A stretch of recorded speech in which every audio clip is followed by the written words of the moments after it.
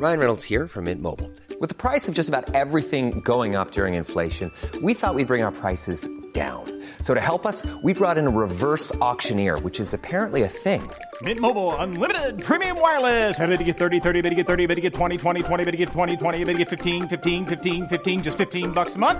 Sold! Give it a try at mintmobile.com/switch. $45 up front for 3 months plus taxes and fees. Promo rate for new customers for limited time. Unlimited more than 40 gigabytes per month. Slows full terms at mintmobile.com. Many of us have those stubborn pounds that seem impossible to lose, no matter how good we eat or how hard we work out. My solution is PlushCare. PlushCare is a leading telehealth provider with doctors who are there for you day and night to partner with you in your weight loss journey. They can prescribe FDA-approved weight loss medications like Wegovy and Zepbound for those who qualify. Plus, they accept most insurance plans. To get started, visit plushcare.com/weightloss. That's plushcare.com/weightloss.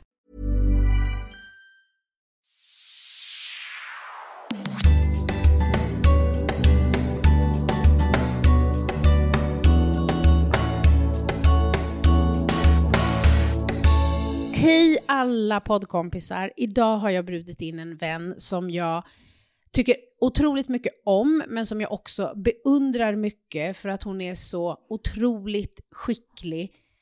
Säkert på massa saker, men framförallt på det som ju är mitt nörderi, vilket är ledarskap. Välkommen Helene Barnekow! Men tack Mia, så kul att vara här. Verkligen.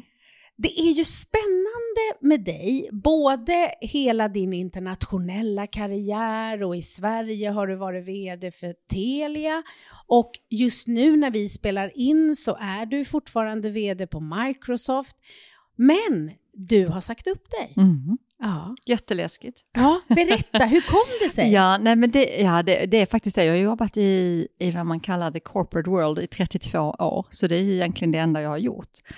Nej, men det har växt fram och jag tror att det har accelererats av hela ens pandemiliv på något sätt. Jag tror att många har gått igenom det här att man ändå reflekterar mer och tänker på ens tid och vad använder man den till och alla sådana saker. Så det har nog accelererats av det. Men det växte fram så här att när det kom olika förslag som kommer till en möjligheter så växte det här fram att det kanske är rätt tid för mig att skapa både ett mer flexibelt liv. För det här livet i corporate-världen är ju otroligt inplanerat och inbokat. Är långt framöver. Både mer flexibelt men också så här med lite mer mångfald. Att få jobba med fler olika personer och organisationer och få fokusera mer på det som du säger, som jag nördar in mig på med ledarskap och kultur och det där som jag tycker är det som faktiskt gör att det blir affärer. Ja, men för det är ju så att i ledarrollen så är man ju ofta, det tänker jag på alla chefer jag har coachat genom åren, att man antingen naturligt är starkare i ledarrollen eller i affärrollen. Alltså förstå mig rätt, människorna eller businessen. Sen behöver man kunna båda, men man har ofta en naturlig fallenhet. I ditt fall så tror jag ju att affären är du minst lika skicklig i, men jag vet ju att du precis som mig älskar nörderiet kring att få människor att nå sin fulla potential, att samarbeta, att växa. Alltså allt det där som av många ses som det mjuka i liksom business. Ja, men jag gör verkligen det och jag tror att det som jag tycker är så intressant nu, jag var precis på ett möte idag med vårt extended leadership och då pratade vi om det här med hur mycket vi har gjort med vår förflyttning i kulturen, med samarbetskulturen och med ledarskapet och då sa jag också att för mig så handlar det ju om att det är ju det som sen gör affären och så som många affärer har utvecklats, definitivt Microsoft, men jag skulle säga hela samhället och med delvis på grund av teknologin nu är en sån möjliggörare, så är det ju så här att du kommer ingenstans om inte du samarbetar. Väldigt få innovationer sker bara för att du kör på i ditt silo. Väldigt få, om du ska lösa klimatproblemen, om du ska komma upp med en uppkopplad trafik i en stad till exempel. Det sker ju inte för att du sitter själv på din kammare, utan det kommer ju vara samarbete med olika partner. Så för mig har det blivit, jag har alltid brunnit för det, för jag har sett, liksom, man ser ju att det är där magin händer, när man får människor att växa som är precis det du jobbar med. Men nu för mig har det blivit så här att nu är det här affärskritiskt i nästan alla områden som jag har tittat in i. Och det där är lite häftigt. Att jag tror att så var det inte när jag började. Det var inte affärskritiskt på samma sätt. Det var enklare att köra sin egen grej, sitt eget silo. Ja. Faktiskt. Och hur började din resa då? Du pluggade, vad läste du? Jag läste internationella ekonomlinjen i Lund. Och hade verkligen ingen aning vad jag skulle göra med det. Mer än att jag växte upp i ett sånt här fantastiskt homogent samhälle. Som alla ser likadana ut och man går till skolan närmast. Och det är inte så mycket val och det är inte så mycket frågor. En liten ort utanför Lund som heter Kävlinge. Så att jag växte upp där och tillbringade egentligen all min fritid med sport, framförallt med fotboll. Så där började egentligen mitt intresse för lag och teams och ledarskap egentligen. Men så när jag då skulle plugga så och jag inte visste vad jag skulle göra, så det enda jag visste att jag var intresserad av, det var ju att jag ville ut från den här homogena världen. Jag ville resa, jag ville läsa utomlands, jag ville träffa folk från olika kulturer och ju mer olikt det var, ju mer spännande tyckte jag det var. Så det var liksom min drivkraft. Och därför valde jag internationella ekonomlinjen, för då tänkte jag att man kan alltid använda ekonomi och internationell låter som att då kanske jag kan få plugga och jobba utomlands. Och sen blev det ju så att jag pluggade också utomlands och fick mitt första jobb i Genève och testade lite olika branscher och sen av en slump så halkade jag in i techvärlden. Och sen när jag gjorde det har jag inte flyttat mig därifrån egentligen. Fast jag har bytt jobb många gånger och företag, men ändå inom den världen. Och det var mer så att det bara blev än att det var ditt intresse? Ja, absolut. Och då på den tiden när jag började jobba i den här branschen, det var väl 94 var det nog, då fanns ju inte techbranschen. Då var det så här att var man ingenjör, på tal om det här med att nörda in sig, då jobbade man ju för tunga, jag vet inte, Atlas Copco eller ASEA hette det på den tiden, eller kanske Ericsson. Och då var man liksom en tung ingenjör. Det här med en techvärld där man hade väldigt många olika funktioner och så vidare. Den fanns ju inte riktigt på det viset. Så jag hade flyttat till Malta och där hade jag då halkat in med och jobbat med ett företag som då var helt baserat på Microsoft. Och så jobbade jag med marknadsföring för det. Och det var så jag halkade in och det var en ren slump. Då hade jag testat det här med snabbrörliga konsumentvaror, jag hade testat bank och så hamnade jag det. Och då hamnade jag i den här att det här kommer ju förändra hur vi kommunicerar, det kommer förändra hur vi lever, det kommer förändra hur vi gör våra saker och gör våra liv. Och då var det en sån dragningskraft för mig. Så sen fastnade jag i den världen på något sätt. Mm. Om du tänker på ledarskap, kan alla bli bra ledare? Nej, men jag är inte så säker på det. Egentligen så tänker jag så här att om man verkligen vill någonting så kan man bli bra på det mesta. Men jag tror inte alla kan bli bra. För jag tror att ledarskap är personligt grundat. Och man läser ju hela tiden om ledarskapet, både genom att göra och genom att gå utbildning och annat. Men någonstans så finns det tror jag, när man blir en bra ledare så finns det en koppling till någonting inom sig själv. Som gör att man kan grunda saker i det. Och jag tror att de personer som jag känner har blivit riktigt bra ledare, där kan man ofta se när man spenderar tid med dem. Vad är det de grundar det där i? Och det är ju ingen värdering för att alla borde ha det. Andra blir ju fantastiska saker som inte någon som kan bli en bra ledare kan bli bra på. Så att jag tror att det finns något personligt när man blir en riktigt bra ledare som man kan connecta med. Och så tror jag det är väldigt synd att det har blivit i strukturen så har på något sätt det här med att bli chef och ledare har blivit likställt med att jag är befordrad och jag har lyckats bättre och jag har, oj vad du har lyckats, för nu har du fått en ny titel på ett ännu högre ledarskap. Det är synd att man har likställt ledarskapet med att det har blivit en befordringstrappa också, tror jag. Och jag tror också att om man tidigt, och det kan ju både du och jag se som har varit i olika bolag. Jag är aldrig anställd i ett stort bolag men har fått vara inne och jobba. Mm. Vissa bolag, ganska få av dem jag har mött tyvärr, men de är duktiga på att skapa alternativa karriärvägar för specialister. Då får de inte det problemet, för då finns det en möjlighet att göra karriär som liksom senior, expert, specialist. Så att de mest drivna, de mest ambitiösa behöver inte ge sig in i rollen att vara ledare. För vissa av dem är ju inte så intresserade av människor, och är man inte det, då står man ju inte ut. Nej, därför att i rollen som ledare så är liksom 80% att coacha medarbetare på det ena eller andra sättet. Och ser man det som ett problem och något som är i vägen för att göra sitt, för så kan jag se det ibland, så att jag hinner inte göra mitt riktiga jobb. Ja, fast det här är ditt riktiga jobb. Det är det som är det, precis. Men det är ju jätteintressant, för jag tror verkligen att det är precis så. Hade man inte likställt det med enda sättet att göra karriär på ett stort företag, eller det verkligen hade det som ger högre lön och aktier eller någonting annat, optioner, så hade man nog inte haft samma risk att sätta fel personer i ledarskapsroller. Jag vet, jag var och jobbade med en ledningsgrupp, och då var det bland annat då vdn och en till som var väldigt frustrerade över en av personerna i ledningsgruppen, för att han inte riktigt liksom klarade av att leda sitt team. Han gjorde för mycket själv, han var ganska svag i att delegera eller att få de andra, och när vi sitter och så pratar vi lite om hur får vi honom, och så, då märker jag ganska snabbt så här att han vill nog egentligen inte ha den här rollen. Och det upplevde de här två då som tog upp utmaningen med mig också. Och så var de lite så här, fast han borde ju förstå att han inte passar i den här rollen, så han borde förstå att han ska hoppa av. Och då så sa jag det, fast det kan inte ni begära av honom, utan ni borde istället ha sett det här tidigt. Han är superduktig.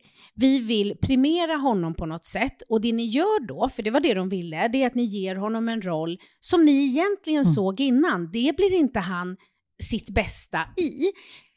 Och då när ni erbjuder honom då en fin titel, ett väldigt stort lönepåslag, även om han själv hade känt så här, det där är inte det jag vill, så är det jättesvårt att så här, hur ska jag förklara det för människor runt omkring mig? Att jag vill inte ha den där möjligheten för att jag trivs bättre här. Så jag sa att jag liksom läxade upp dem. Jag sa att ni har skapat det här. Det är ni som har skapat det här. Ni vet bättre, ni kan bättre. Ni kan inte lägga över ansvaret på det till honom, utan hitta istället en alternativ roll där han kan driva verksamhet och samarbeta med olika för att det behövs. Men att han inte ska ha ett eget team som han leder, för där blir han inte sitt bästa. Ja, det är jätteintressant. Jag tror det är så många som har mycket att lära av det. Alltså många företag, och skapa det här att man inte, och som du säger, när man ser, det är som att man skulle inte sätta fel person på att bli mjukvaruutvecklare. Du skulle inte sätta dig med på att bli mjukvaruutvecklare bara för att du är duktig på ledarskap. Men varför ska du sätta någon på ledarskap som är duktig på mjukvaruutveckling bara för att han ska bli ännu bättre? Alltså det är så kontraproduktivt egentligen. Men det är någon gammal vana med det här med hierarkier, tror jag. När vi träffades första gången så sågs vi på en middag. Och det var ju jättekul. Jag hamnade bredvid dig, så det var ju lyxigt. Det var ju meningen. Och så var det så spännande att lyssna på dig. Och, ja, men det var så här. Så som det blir ibland, att man har de här fantastiska mötena som man känner så här, gud vad spännande. Och sen så sågs vi själva efter det och så. Och det jag tycker var du har sagt massa fantastiska saker och så. Men det jag tyckte var intressant var ju också att du kom ju hem till Sverige för att börja då som vd på Telia. Och då så sa du någon gång, och du får rätta mig nu om jag kommer ihåg fel, men just att jag hade ingen aning om hur man jobbar i Sverige, så att jag bara gjorde på mitt sätt. Och i efterhand har jag förstått att jag tog liksom inte hänsyn till saker som det var bra att jag inte tog hänsyn till, men hade jag fostrats i Sverige så hade jag inte kanske lyckats stå emot det. Det tyckte jag var så spännande. Gud, vilket fantastiskt minne du har. Jag kommer också ihåg middagen, jag kommer inte ihåg ett dugg vad jag sa, men det var ju bra om jag sa någonting som var intressant. Men det stämmer, och ibland så, eftersom jag har gjort de flesta av mina jobb i internationell kontext och jobbat mycket utomlands, så har jag också reflekterat ganska mycket över det att, och jag har alltid varit minoritet, för jag var i techbranschen, det var ofta inte så många kvinnor och så vidare. Och det finns någonting med det som vi kan prata om, hur utmaningarna med det, men det finns ju också någonting som är en frihet, när ingen vet vad man ska förvänta sig av någon. Så när jag kom till Latinamerika eller till Boston, så man hade aldrig haft en svensk kvinna som chef. Hur ska det här ut? Jag sa, det är så här hon gör. Ja, men vi får väl testa det här kanske. Så man definierar ju en massa. Och sen när jag då kom till Sverige så insåg jag liksom efter ett tag att det finns ju många saker som man nog kan paketera in i en svensk ledarskapsstil. Och de hade ju inte jag tränat sig på det viset. Och inte heller var så helt medveten om dem. nu pratar jag skånska och nu ser jag svensk ut och det var nog lite förvirring ibland liksom. Men just det, för hon beter sig inte så. Beter sig inte så, nej precis. För det låter ju verkligen som hon är från Skåne. Ja. men jag tror det, och då kanske man halkar in i det här med mångfaldsområdet på något sätt. Det som verkligen är riktig mångfald. Det här att man inte har samma bilder för sig hur saker och ting ska gå till. Att man inte heller har samma nätverk. Jag hade ju absolut inget nätverk i Stockholm. Så när man börjar rekrytera, när man tänker på vem som ska in i ens team, så börjar man ju på en mycket öppnare plats. För det har jag fått göra varje gång. Jag har flyttat, så har jag byggt ett nytt team i London eller i Miami eller i Boston eller i Stockholm. Då har jag ju börjat om.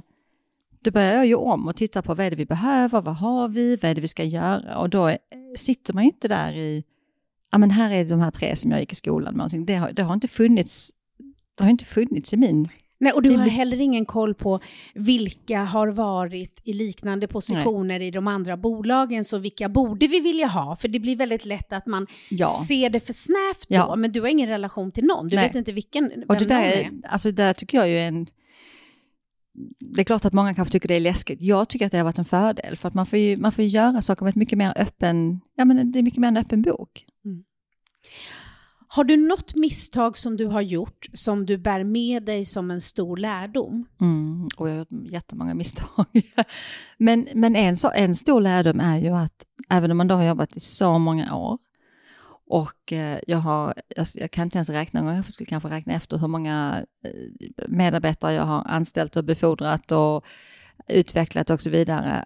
Men även om man gör det, så man gör missbedömningar med personer, och det har jag gjort sent i livet. När jag tänkt att det här är en jättebra match, och jag har gjort alla saker, jag har intervjuat på alla konstens regler, jag har träffat många olika människor som man har olika perspektiv, och ändå så blev det inte rätt. Och det har jag gjort så sent som de senaste åren, fast man då har hållit på så många år. Den gör ju att man, tycker jag som ledare, alltid ska vara oerhört ödmjuk. En enorm ödmjukhet ska man ha, för att det handlar ju verkligen om människor. Man ska också ha en ödmjukhet för att, dels för att det här med att man kan göra fel och att jag fortfarande gör fel, men även att man har ju den här enorma påverkan på andra personers liv. Så när man har gjort det här valet och man har tillsatt fel person kanske på den här positionen och man har trott jättemycket på det, och sen inser man att nej, men det här kommer vi aldrig få flyga. Och då ska man riva upp det här, för man kan inte, det är ju ett ledaransvar, man kan inte sitta kvar med fel person på fel position. Det blir ju inte bättre för att man väntar, då måste man ta det här, men då blir det ju massa effekter av det. Så att den här ödmjukheten, så fort det handlar om människor, tycker jag är viktig. Vad är din styrka i rollen som ledare, och vad är din svaghet? Ja, men jag tror att en del av min styrka ligger nog att jag gillar liksom att se var är det vi är på väg, och jag gillar att se de här stora liksom, vägen framåt och de stora dragen. Och sen är jag nog ganska bra på att hela tiden paketera det, kommunicera det, och det är det som får människor, tror jag, vilja, vad spännande, jag vill vara med på den här resan, säger ofta folk. Jag vill vara med på det här är spännande. Och sen tror jag också styrkan är att jag gillar att vara nära organisationen. Jag gillar att sitta och vänta, sitta och hänga där baristan är, för det hinner jag prata med kanske 10 personer på 10 minuter och bara känna av sådär liksom. Då har man men då kan man lyssna in rätt mycket och sådär. Det tror jag nog är vad mina medarbetare skulle säga om mig, om du frågar dem. Sen så har jag ju mina svagheter. Jag är ju alldeles för otålig. Jag är jätteotålig. Så ibland vet jag inte hur man har stått ut med mig i de här stora strukturerna så länge som man har.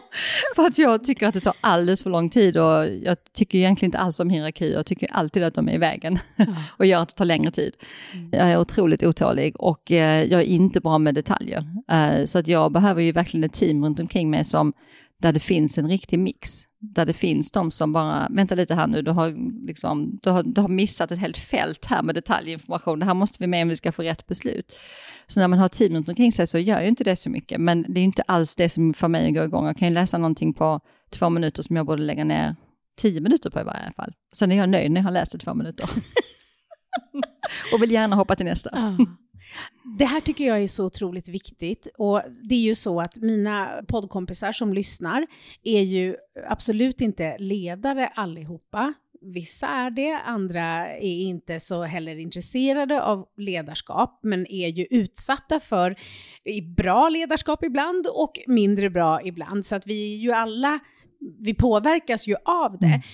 Men vad alla som lyssnar på podden är intresserade av är ju självledarskap. Och oavsett om man som du är vd för då Microsoft eller Telia eller någonstans ute i världen och det är jättemånga människor som jobbar under dig, så är det ju så för dig också att 70% av ditt ledarskap är ditt eget självledarskap. Och så är det ju. Ja, det är så sant. Ja. Verkligen. Och då måste man även kunna, om man inte har ledarrollen, säga precis det du sa, men utifrån sitt eget perspektiv. Vad är mina styrkor och vad är mina utmaningar? Och det kan jag känna ibland att det var så skönt när jag jobbade ju med Pia Sundhage i några år ju med damlandslaget och fotboll. Och det var så befriande för att det var så självklart att vi tittade på varje spelare och bara liksom styrkor, utmaningar. Ja, men hon är stark i nickduell och svag i sprint. Alltså ska vi träna sprint. Eller hon är bra på den här platsen. Hon spelar högerytter bra, mindre bra som försvarare. Då är det ingen snack om saken. Och det blev aldrig fint eller fult. Och det skulle jag uppskatta om vi mer kunde se det som i allt vi gör på en arbetsplats. Alltså, vi behöver mångfald, vi behöver många olika personer med styrkor och utmaningar. Men det jag kan känna om jag var på höll en chefsutbildning häromveckan på ett företag och bara började med en runda där för att jag skulle lära känna dem. Jag vill att ni vi kör en runda, i 1 minut får ni var och en bara redogöra om era styrkor. Och du vet, då blir det så här och så fort de säger något bra så är de rädda för att det ska låta skrytigt, så att då måste de liksom också täcka upp med en brist, fast jag hade bara frågat om styrkor och det är för att det är så laddat, och det är ungefär som att det blir finare eller ful, alltså för att man är så rädd för att titta, men vi behöver ju kunna maximera nyttan av en styrka och också komplettera, som du säger. På vissa roller i dina team så är ju personer mer viktiga för att du inte har vare sig kanske talangen eller många gånger intresset. Ja. Och sen är det andra roller som du själv har sån koll på, så där är det inte lika viktigt att det är liksom en supernyckelspelare för att du kan vara tillgänglig på ett helt annat sätt i sakfrågan, i ämnet eller vad det är. Och just det här också, att man förstår både sådär, vad behöver jag i den här rollen? Hur blir det som bäst? Vad behöver jag komplettera? Så att jag skulle verkligen vilja, för jag såg på tv i morse. Och då var det någon som var där och skulle prata om hur vi ger feedback. Jättebra. Men det jag kunde känna var så här, har vi liksom inte kommit längre än att vi ska behöva förklara att feedback behövs. Alltså, det är ju supernödvändigt, därför att om vi bara går runt var och en och ser det vi själva ser, så når vi ju aldrig vår fulla potential. Men det är så jäkla laddat på något sätt, för att det blir som att vi inte bedömer en prestation eller en talang eller en funktion, utan hela människan. Och det är därför som det är så viktigt att skilja sak och person ju. Ja, men verkligen. Ja, men det där är jätteintressant alltihopa, Mia, och jag tänker på så många saker när du säger det, för jag tänker att dels det här som när du pratar om att jobba med Pia Sundhage, vilket måste vara helt fantastiskt, men det här att hur man tittar på ett lag i idrotten. Jag tycker jag är helt fascinerad av det. Jag tränade själv tjejlag när jag i fotboll och tog med mig massor av det här. Dels det här liksom, vad behöver man träna på varje person, men hur kan man spela deras bästa sida? Om jag nu är svag, nu är jag högermittfältare, för vi är den bästa högermittfältaren jag har. Men jag är absolut värdelös på vissa saker där. Men hur spelar vi det i bästa laget? Hur täcker vi det med högeryttern eller högerbacken till exempel, när vi vet att vi är svaga där? För att det är helt ointressant vad en person kan göra när det är ett lag på 11. Ja. Men det är otroligt intressant vad du kan göra tillsammans. Exakt. Och jag tror att få bort liksom laddningen på det, för det är ingen solo. Och det är det nästan inte några företagsprestationer, så är det en solouppvisning. Utan det är ju verkligen, och om man nu är ledare så får man ju definiera som jag nu. Jag vet ju att jag är svag på vissa saker, och då får man tänka på det. Men jag tänker även om man tänker på sitt eget personliga självledarskap, och man är en individ. Men vad behöver jag ha hjälp med från min ledare? Vad behöver jag ha hjälp med i teamet? Vad kan jag göra mer av i teamet? Vad kan jag luta mig mot någon annan mer som gör någonting i teamet? Även om jag inte har jag var en del av en team. Och jag tror att det är mycket mer den typen av tänk som det handlar ju alltid om vad man kan få för effekt. Det handlar inte om hur många timmar du jobbar. Det handlar inte om var du jobbar. Det handlar om vad kan du få för effekt. Vad kan du skapa för effekt. Medan det faktiskt blir en arbetsplats där talanger vill jobba. Och där man faktiskt mår bra när man går hem på kvällen. Ja. Och vi gör det oerhört svårt för oss själva, känner jag. Men nu liksom generaliserar vad jag ser på arbetsplatsen. Genom att vi leder på ett sätt som att det inte är det som räknas. Utan vi ska då... Och jag tror att lite grann så är det företagen själva som har skapat den där, att det har blivit så känsligt med feedbacken och känsligt med att prata styrkor och svagheter, för att det på något sätt kanske glider in i någon performance management verktyg någonstans, och kanske det används i någon lönediskussion någonstans. Så istället för att det handlar om hur utvecklar vi det hela tiden, hur utvecklar vi det här teamets effekt och output, så hamnar det i någon annan snurra. Och jag tror att det är ett jättestort ledaransvar att man skapar den tryggheten. Man får bort den rädslan i organisationen, tror jag. Ja, och tyvärr är det ju på flera ställen så att det enda riktiga utvecklingssamtalet man har då med sin ledare är då tillsammans med ett lönesamtal. Exakt. Vilket ju gör att jag vet ju att vi ska nu prata om jag ska få löneförhöjning eller inte. Vilket gör att jag vill ju inte då ta upp mina utmaningar. Så att det blir ju inte ett ärligt samtal. Nej. För att fokus ligger helt fel. Och också att det blir så ibland att jag ska då behöva visa, jag gjorde det här och det här och det här. Alltså det blir inte det den här personen skulle behöva allra mest. Nej. Någon som satte sig in i, och man fick faktiskt blotta exakt hur det är. Men inte då vara rädd för att det gör att jag inte får en löneförhöjning. Alltså det är så precis. himla... Och de ska inte gå in i varandra. De ska inte gå in i varandra. Nej. Det är liksom helt. Och jag tror det är ganska saker. vanligt att de gör det. Tyvärr. Hey, I'm Ryan Reynolds. Recently, I asked Mint Mobile's legal team if big wireless companies are allowed to raise prices due to inflation. They said yes. And then when I asked if raising prices technically violates those onerous 2-year contracts, they said, "What the f*** are you talking about, you insane Hollywood ass?" So to recap, we're cutting the price of Mint Unlimited from $30 a month to just $15 a month. Give it a try at mintmobile.com/switch. $45 up front for 3 months plus taxes and fees. Promo rate for new customers for limited time. Unlimited more than 40 gigabytes per month. Slows full terms at mintmobile.com. Mom deserves the best, and there's no better place to shop for Mother's Day than Whole Foods Market. They're your destination for unbeatable savings, from premium gifts to show-stopping flowers and irresistible desserts. Start by saving 33% with Prime on all body care and candles. Then get a 15-stem bunch of tulips for just $9.99 each with Prime. Round out Mom's menu with festive rosé, irresistible berry chantilly cake, and more special treats. Come celebrate Mother's Day at Whole Foods Market. Hur stort tycker du att ett team kan vara för att det ska kunna bli inte bara en grupp människor som jobbar på samma ställe och mot samma mål, utan att de faktiskt samarbetar? Ja, man kan ju inte vara för många. Verkligen inte. Och jag tror att man ska inte vara för få heller faktiskt. För att då får man inte heller den här dynamiken. Jag älskar att jobba i team själv när man känner att det blir dynamiken och man får de här olika perspektiven. Men jag skulle, det är svårt att generalisera, men jag skulle tro så här, någonstans mellan 5 och 10 och sånt där skulle jag känna är sådär, ja men då kan man sitta runt det här bordet som vi sitter nu och alla kan vara med på något sätt. Och man kan också förstå varandras roller, man kan förstå hur man bygger på saker. Någonstans där tror jag är en bra, så klart att det beror lite på olika situationer. Och sen, men sen tror jag också man ska känna det här att, för det här tror jag är en annan sak som vi måste komma igenom, det här att om jag nu är en grupp på 10 kanske i det här företaget, så rapporterar ju min chef då in till någon annan, så är det ytterligare en grupp och så vidare. Och mycket av den här, när vi pratar samarbete och sånt, det är ju inte bara inom det teamet, utan man är ju ut och samarbetar med folk i massa andra team om man är en stor organisation. Och ofta ska jag nu för tiden också samarbeta med kunder eller beslutsfattare politiskt eller någonting annat, så man ska ju in i så många olika forum. Då tror jag att är man då i ett team med ett gott ledarskap, då blir man trygg i det teamet man är. Man förstår varför man är där, man förstår vad man ska bidra med, inte bara i sin eget silo.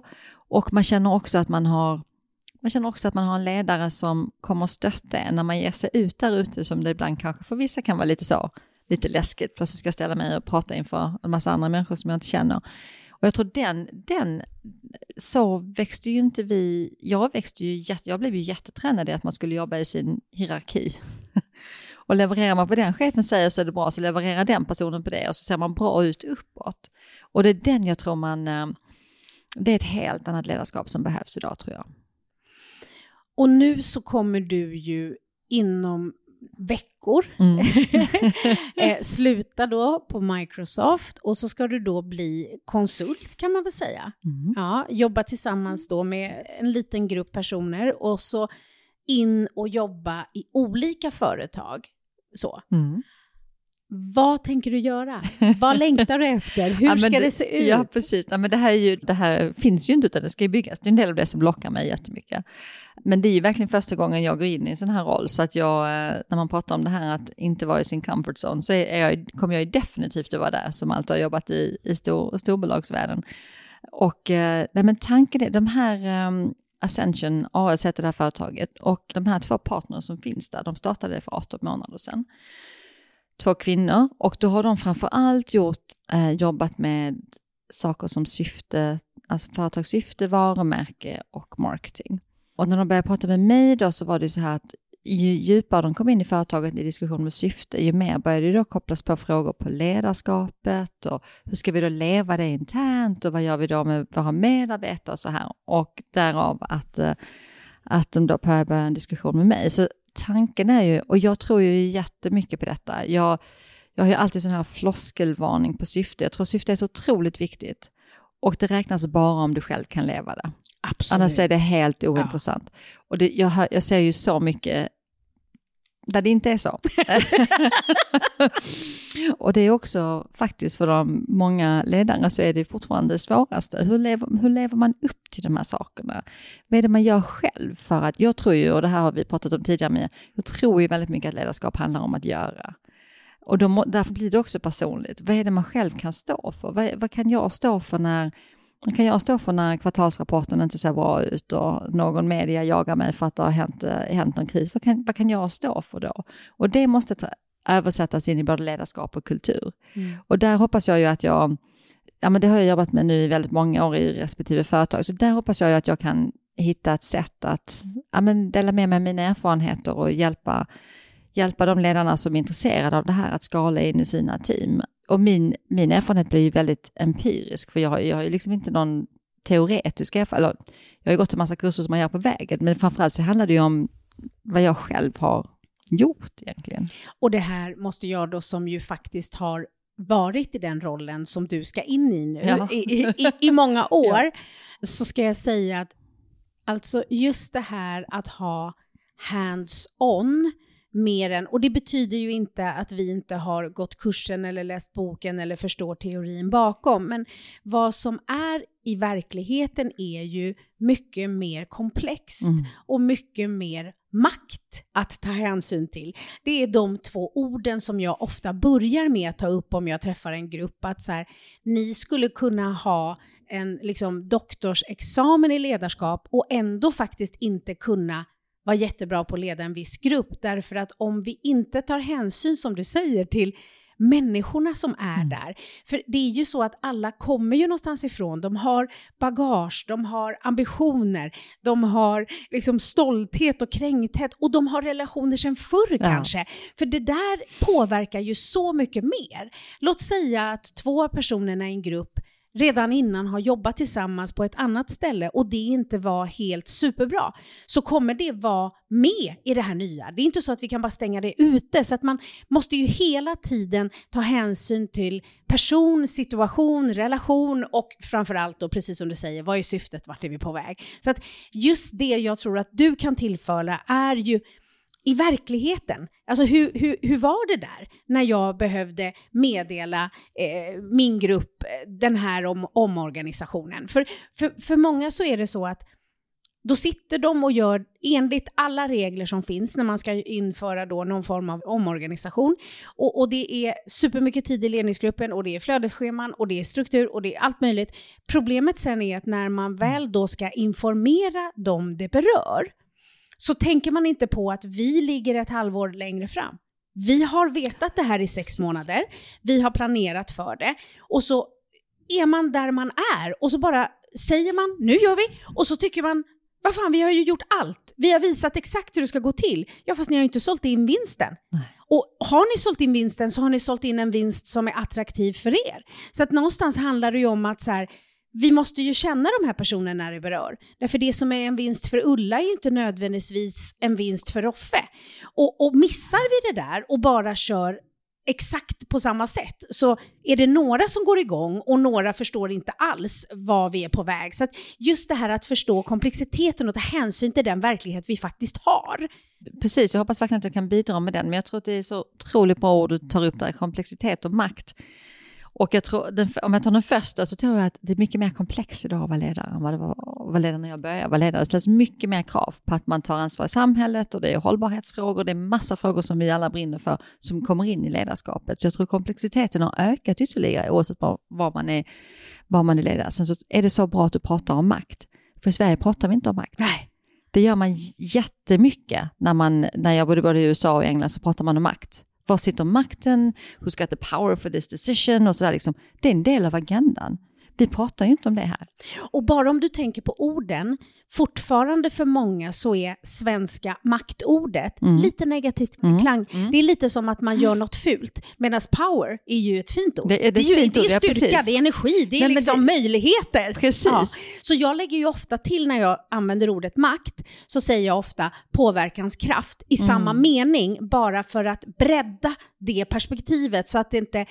Det är nästan så att makt, ja men då är det någon som håller på med en härskarteknik och då är det något fult. Men det är inte alls det, utan det är makt i allt. Alltså låt säga att jag kommer för sent till ett möte, så ligger jag maktmässigt sämre till där och då. För att då kommer jag in och så här, förlåt, han är inte med och nu har ni börjat och jag förstör det. Så att det kan hindra mig från att snabbt ta upp något jag vill ta upp. Men satt jag där i tid, var med från början, så behöver jag inte alls tänka på det. Så att det kan vara makt i sån liten detalj som bara det som händer precis just nu. Sen är det relationer, sen är det möjligheter, sen är det tidigare erfarenheter. Så att just det här med komplexitet och makt, det måste vi ha med oss i alla perspektiv. Och att makt är inte fint eller fult. Det är precis som pengar. Det är medel. Det blir fint eller fult beroende på vad vi gör med det. Ja men verkligen, ja, det där tror jag är jätteviktigt att prata om i svenska strukturer, verkligen. Och det är bra att bredda det i ordet, för precis som du säger, för mig också klingar det mest negativt. Ja. Medan det bara finns där ju. Ja. I allting så finns det ju faktiskt, och speciellt när man är inne i beslutsfattande. Det finns ju alltid någon som då sitter med till slut med makten. Absolut. Att fatta beslutet om inte någon annan gör det. Ja. Om vi tänker på dig som person, vad gör du för att ha ett starkt självledarskap? Alltså för att, jag menar, många ledare har ett ganska svagt självledarskap. De är hela tiden på gränsen att nästan gå in i väggen. Eller så har de ett starkt självledarskap men har typ inte koll på vad är det de gör för att ha det här starka självledarskapet. Så att de kan heller inte lära det till någon annan. Och med den tid vi befinner oss i så är det ju om möjligt bara viktigare och viktigare med ett självledarskap i form av. Så hur gör du för att vara i balans? Ja, nej men och jag tror bara det kommer öka liksom kravet på att man fokuserar på sitt eget ledarskap. Nej men jag gör lite olika saker. Det ena är att jag, när jag går in i nya roller, att jag verkligen försöker tänka till. Vad är det jag kan, speciellt om man är stora företag. Eller det är kanske samma sak i startup. Jag har ju inte jobbat så mycket i det. Men man kan ju inte göra allt. Även om du har världens arbetskapacitet och jobbar 18 timmar om dygnet. Låt säga att det är helt galet du håller på med det. Du kommer ändå finnas mer du kan göra än de 18 timmarna. Så om du jobbar 8 eller 6 eller 18. Det spelar ingen roll. Behovet är lika stort för det. Att du har ett självledarskap. Så då får man börja med att definiera. Vad kan jag göra som har mest impact? Vad ska jag spendera min tid på för att jag ska verkligen kunna göra skillnad i den här rollen? Och det, återigen, det spelar ingen roll vilken roll du sitter i. Man måste tänka igenom det, för det kommer alltid finnas mer man kan göra. Alltså jag börjar alltid där faktiskt.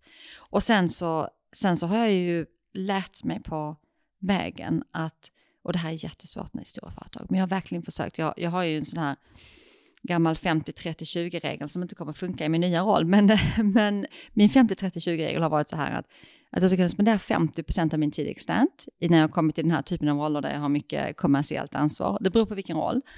Jag ska maximera 20% på interna liksom governance och reviewer och allt det där som jag tycker inte tillför värde. Och sen ska 30% kunna vara på mina medarbetare och inte då lönesamtal och så, utan coaching, vara vid baristan, låta dem kunna bolla saker med mig, vara med och lösa saker, vara med nära verksamheten. Men jag har ju faktiskt det är nog nästan snart 20 år, har faktiskt färgkodat min kalender med de här, så att jag kan, när jag tittar på min kalender kan jag säga om allting bara ser ut som det sådana här interna review-möten. Och då måste det är mitt självledarskap. Vilka av dem ska jag säga nej till? Vilka kan jag bara säga att jag kommer inte komma? Det går inte.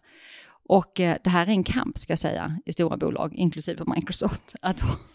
Att hålla nere det här så att man inte plötsligt, för börjar man där, och det här säger jag till alla som börjar nya på bolagen, börjar man och säger ja till alla möten som kommer internt, och du tänker på vad ska du egentligen göra om du ska göra en skillnad, så kommer du aldrig få de två att mötas. Och det tror jag, när man inte får de här två att mötas, det tror jag är en av de största anledningarna att man känner sig utbränd, man är sönderstressad, för hur man än springer. Och så lägger man till ännu mer tid för att man har fortfarande sagt ja till allting som bubblar här inne. Och man har inte gjort någonting kanske av det som man känner egentligen skapar värde. Då tror jag faktiskt att man kan bli sjuk på riktigt. Om det här pågår för länge. Ja. Så det här är min största, tror jag. Det här gjorde jag inte i början. Alltså jag bara sprang ju som alla gör i början.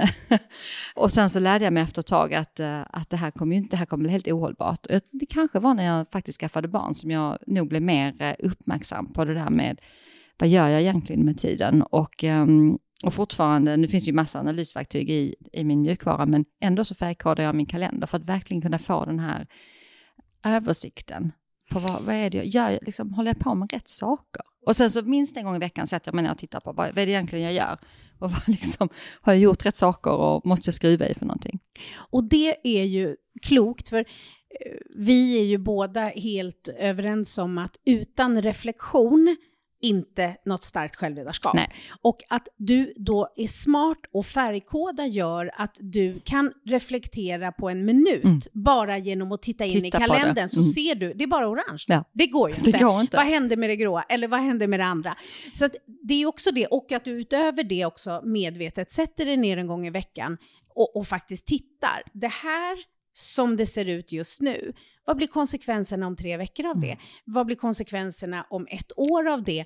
Och vad behöver jag liksom skruva på? Så att det där, och det tror jag, för jag kan ibland när jag träffar en ledare som är väldigt stressad och har supermycket, då min bild av det är att de sitter och möblerar högar och typ så här, gud jag har så mycket att göra, men de får inget gjort för att det har bara blivit ett snurr. Och jag bara, men du måste reflektera, du måste ha en struktur på reflektionen. Se både dig själv, dina styrkor, dina utmaningar, vad du tittar på, vad gick inte bra, vad lärde du dig av det, vad gick bra, alltså ur det personliga perspektivet, men också se vad får du ut av det du gör? För stress och press är ju inte på något sätt farligt för oss. Vi är liksom rustade för det. Men att gå runt och hela tiden befinna sig i stress och press, då blir vi ju inte vårt bästa jag. Utan vi måste frigöra onödig stress och press så att vi kan, när vi behöver gå in i någonting som verkligen kräver adrenalin, ambition, superfokus. Men om vi är där, det är det som att vi är påkopplat konstant i det. Alltså människor blir ju... Jag satt med en tjej som blev jättestressad av... det är alltid ambition som ligger bakom. Så hon är ju superduktig, såklart. Och så såg jag att det hade liksom bara slagit över. Och hur korkad hon blev. För det här är en smart tjej. Alltså hon är supersmart. Men det var så tydligt att så här, hon fattar inte nu att hon är jättekorkad. För att den har liksom gått för långt. Så att jag så här, ja men det kan ju också gå bra att, ja men ungefär så här, öppna den här boken eller gör, alltså du vet, jag vill inte gå in på vad det var. Men jag bara så här, nästan som att jag pratade till ett barn. Och det jag sa var typ det mest självklara och någonting som hon i ett annat tillstånd hade sett först. Men nu hade det liksom slagit över så att hon var bara liksom helt fast. Och det får inte gå så långt. Vi måste ha förebyggt det. Vi måste förstå att så här, i slutet på den här månaden så kommer det här och det här komma. Vad behöver jag göra nu för att vara i bästa möjliga tillstånd då? Det är inte stressa upp mig över en massa saker, utan det är verkligen... Men privat då? Vad är återhämtning för dig? Ja, precis. Nej, det måste man också nästan boka in ibland. Nej, men faktiskt. Och jag tror att det är, bara för att knyta an till vad du sa, jag tror att när jag pratar ibland med nya ledare så brukar jag säga att om det bara är en sak man måste planera in så är det reflektion. För att det är speciellt nu när alla har jobbat hemma. Och så rullar de rakt in från sina Teams och Zoom-möte. Rakt in till familjen. Rakt tillbaka, gör lite e-mail, så ramlar de i säng och så börjar man igen nästa dag. Ingen reflektion. Det finns ingen tid. Man tar sig inte mellan jobbet och hemmet heller. Man kanske inte lyssnar på musik på vägen eller någonting. Så att man måste lägga in det faktiskt, tror jag.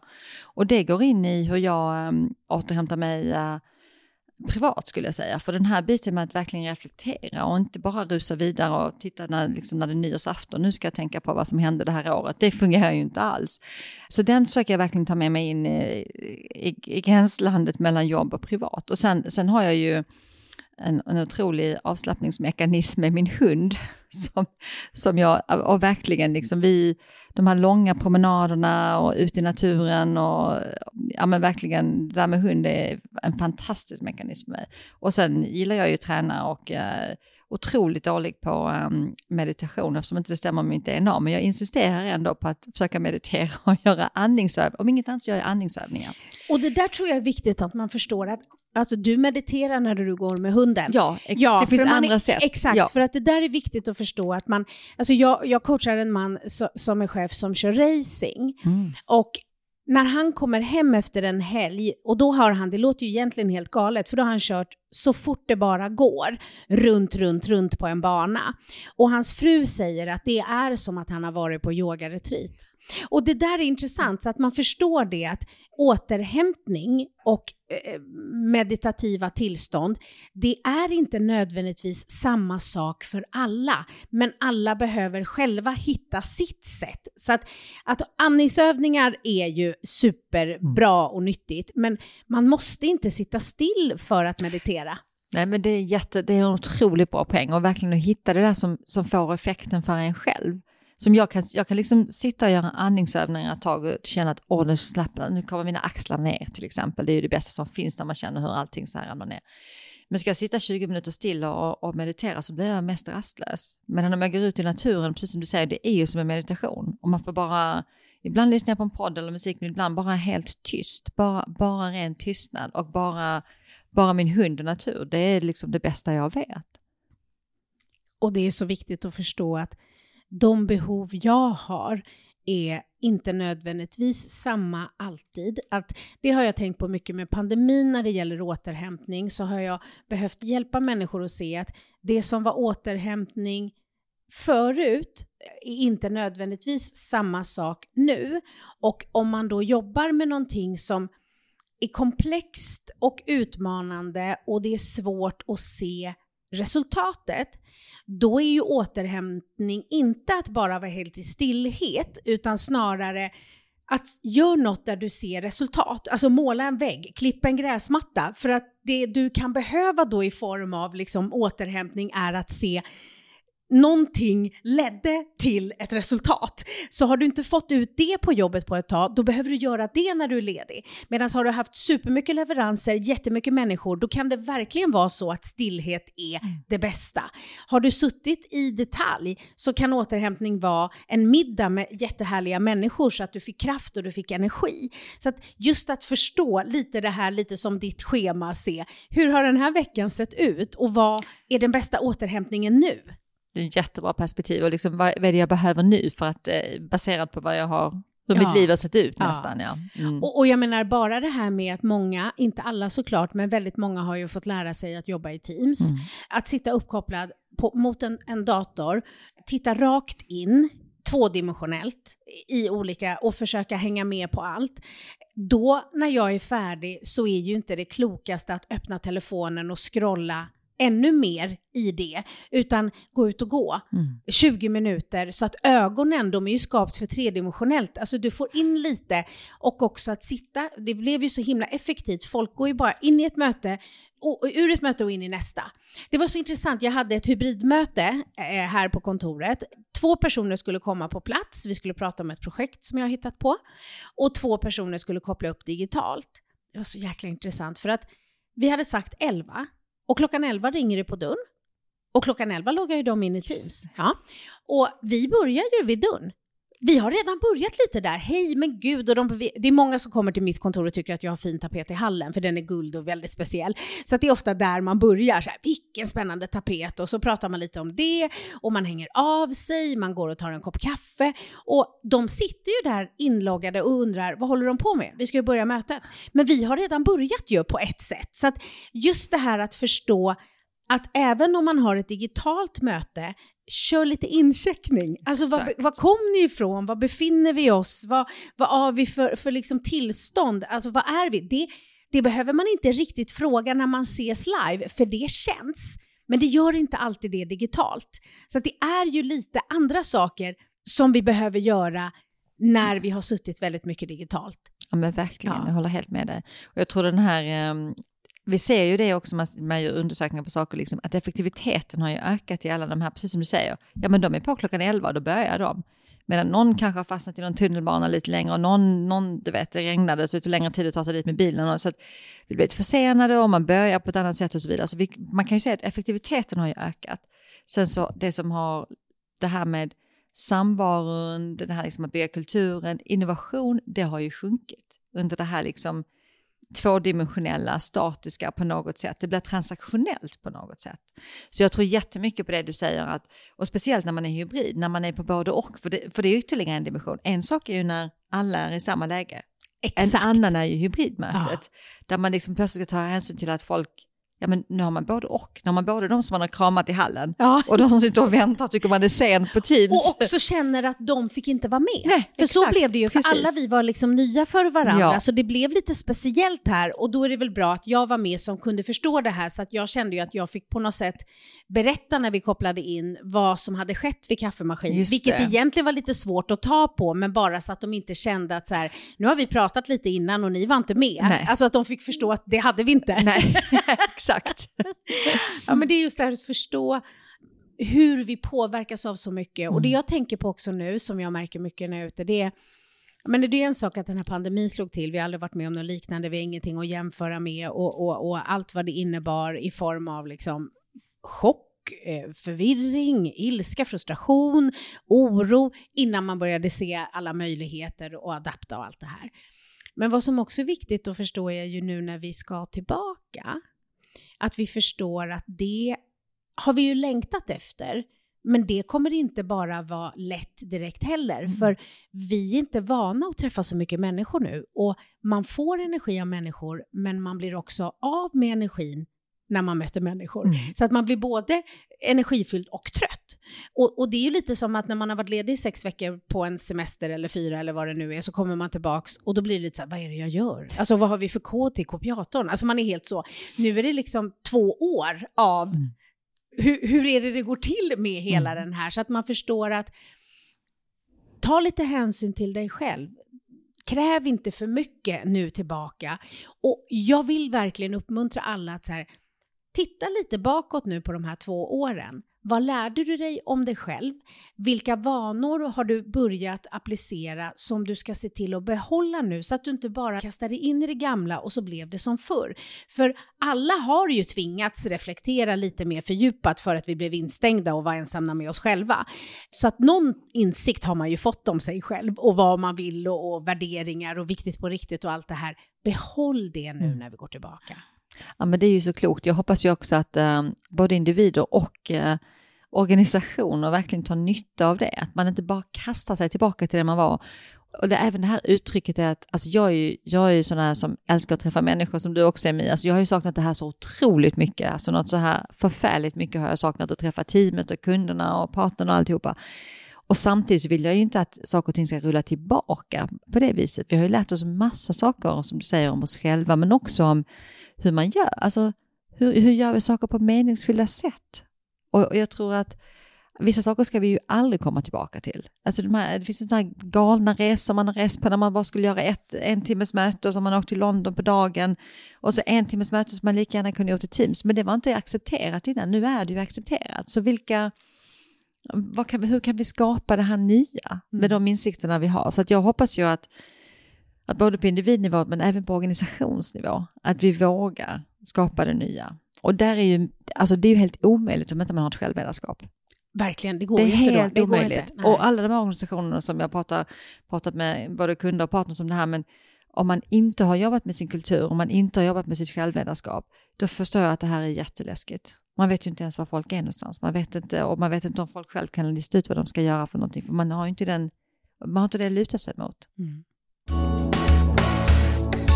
Inför det här nya nu, när du verkligen ska kasta dig ut i något som du inte har gjort förut, vad idag tänker du kommer bli din största utmaning?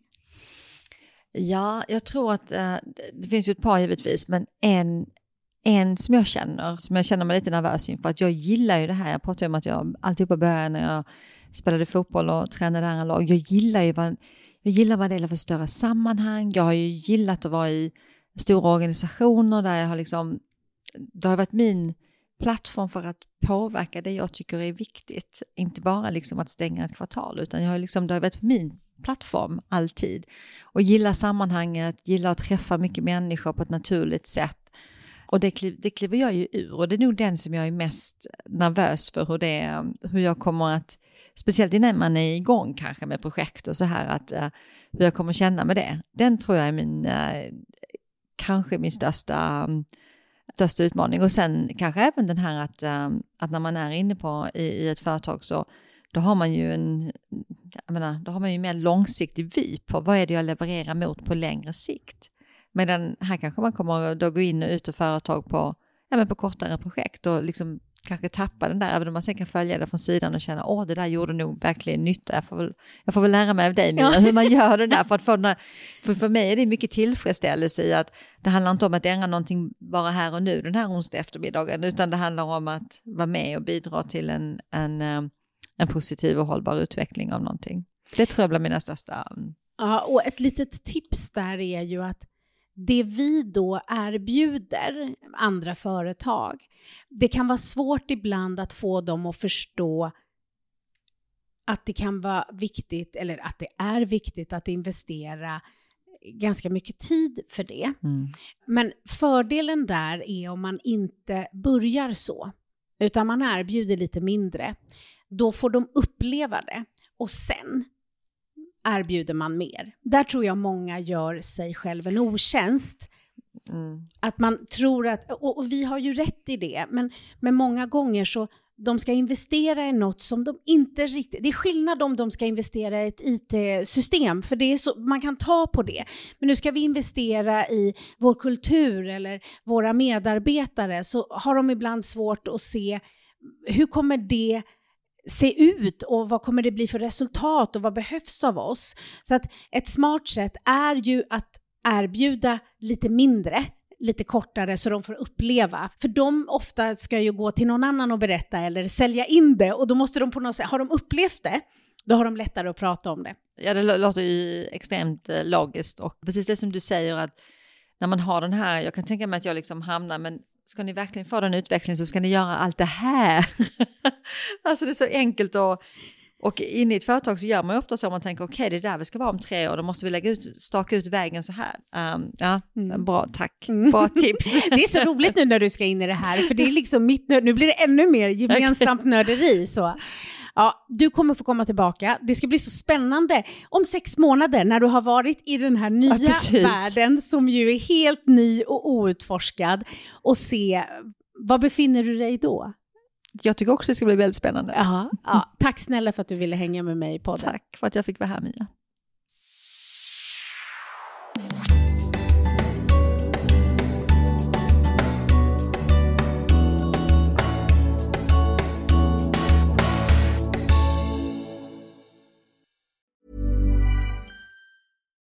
deserves the best, and there's no better place to shop for Mother's Day than Whole Foods Market. They're your destination for unbeatable savings, from premium gifts to show-stopping flowers and irresistible desserts. Start by saving 33% with Prime on all body care and candles. Then get a 15-stem bunch of tulips for just $9.99 each with Prime. Round out Mom's menu with festive rosé, irresistible berry chantilly cake, and more special treats. Come celebrate Mother's Day at Whole Foods Market. Planning for your next trip?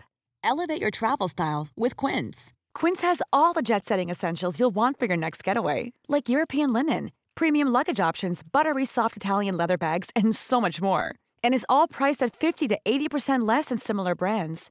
Plus, Quince only works with factories that use safe and ethical manufacturing practices. Pack your bags with high-quality essentials you'll be wearing for vacations to come with Quince. Go to quince.com/pack for free shipping and 365-day returns.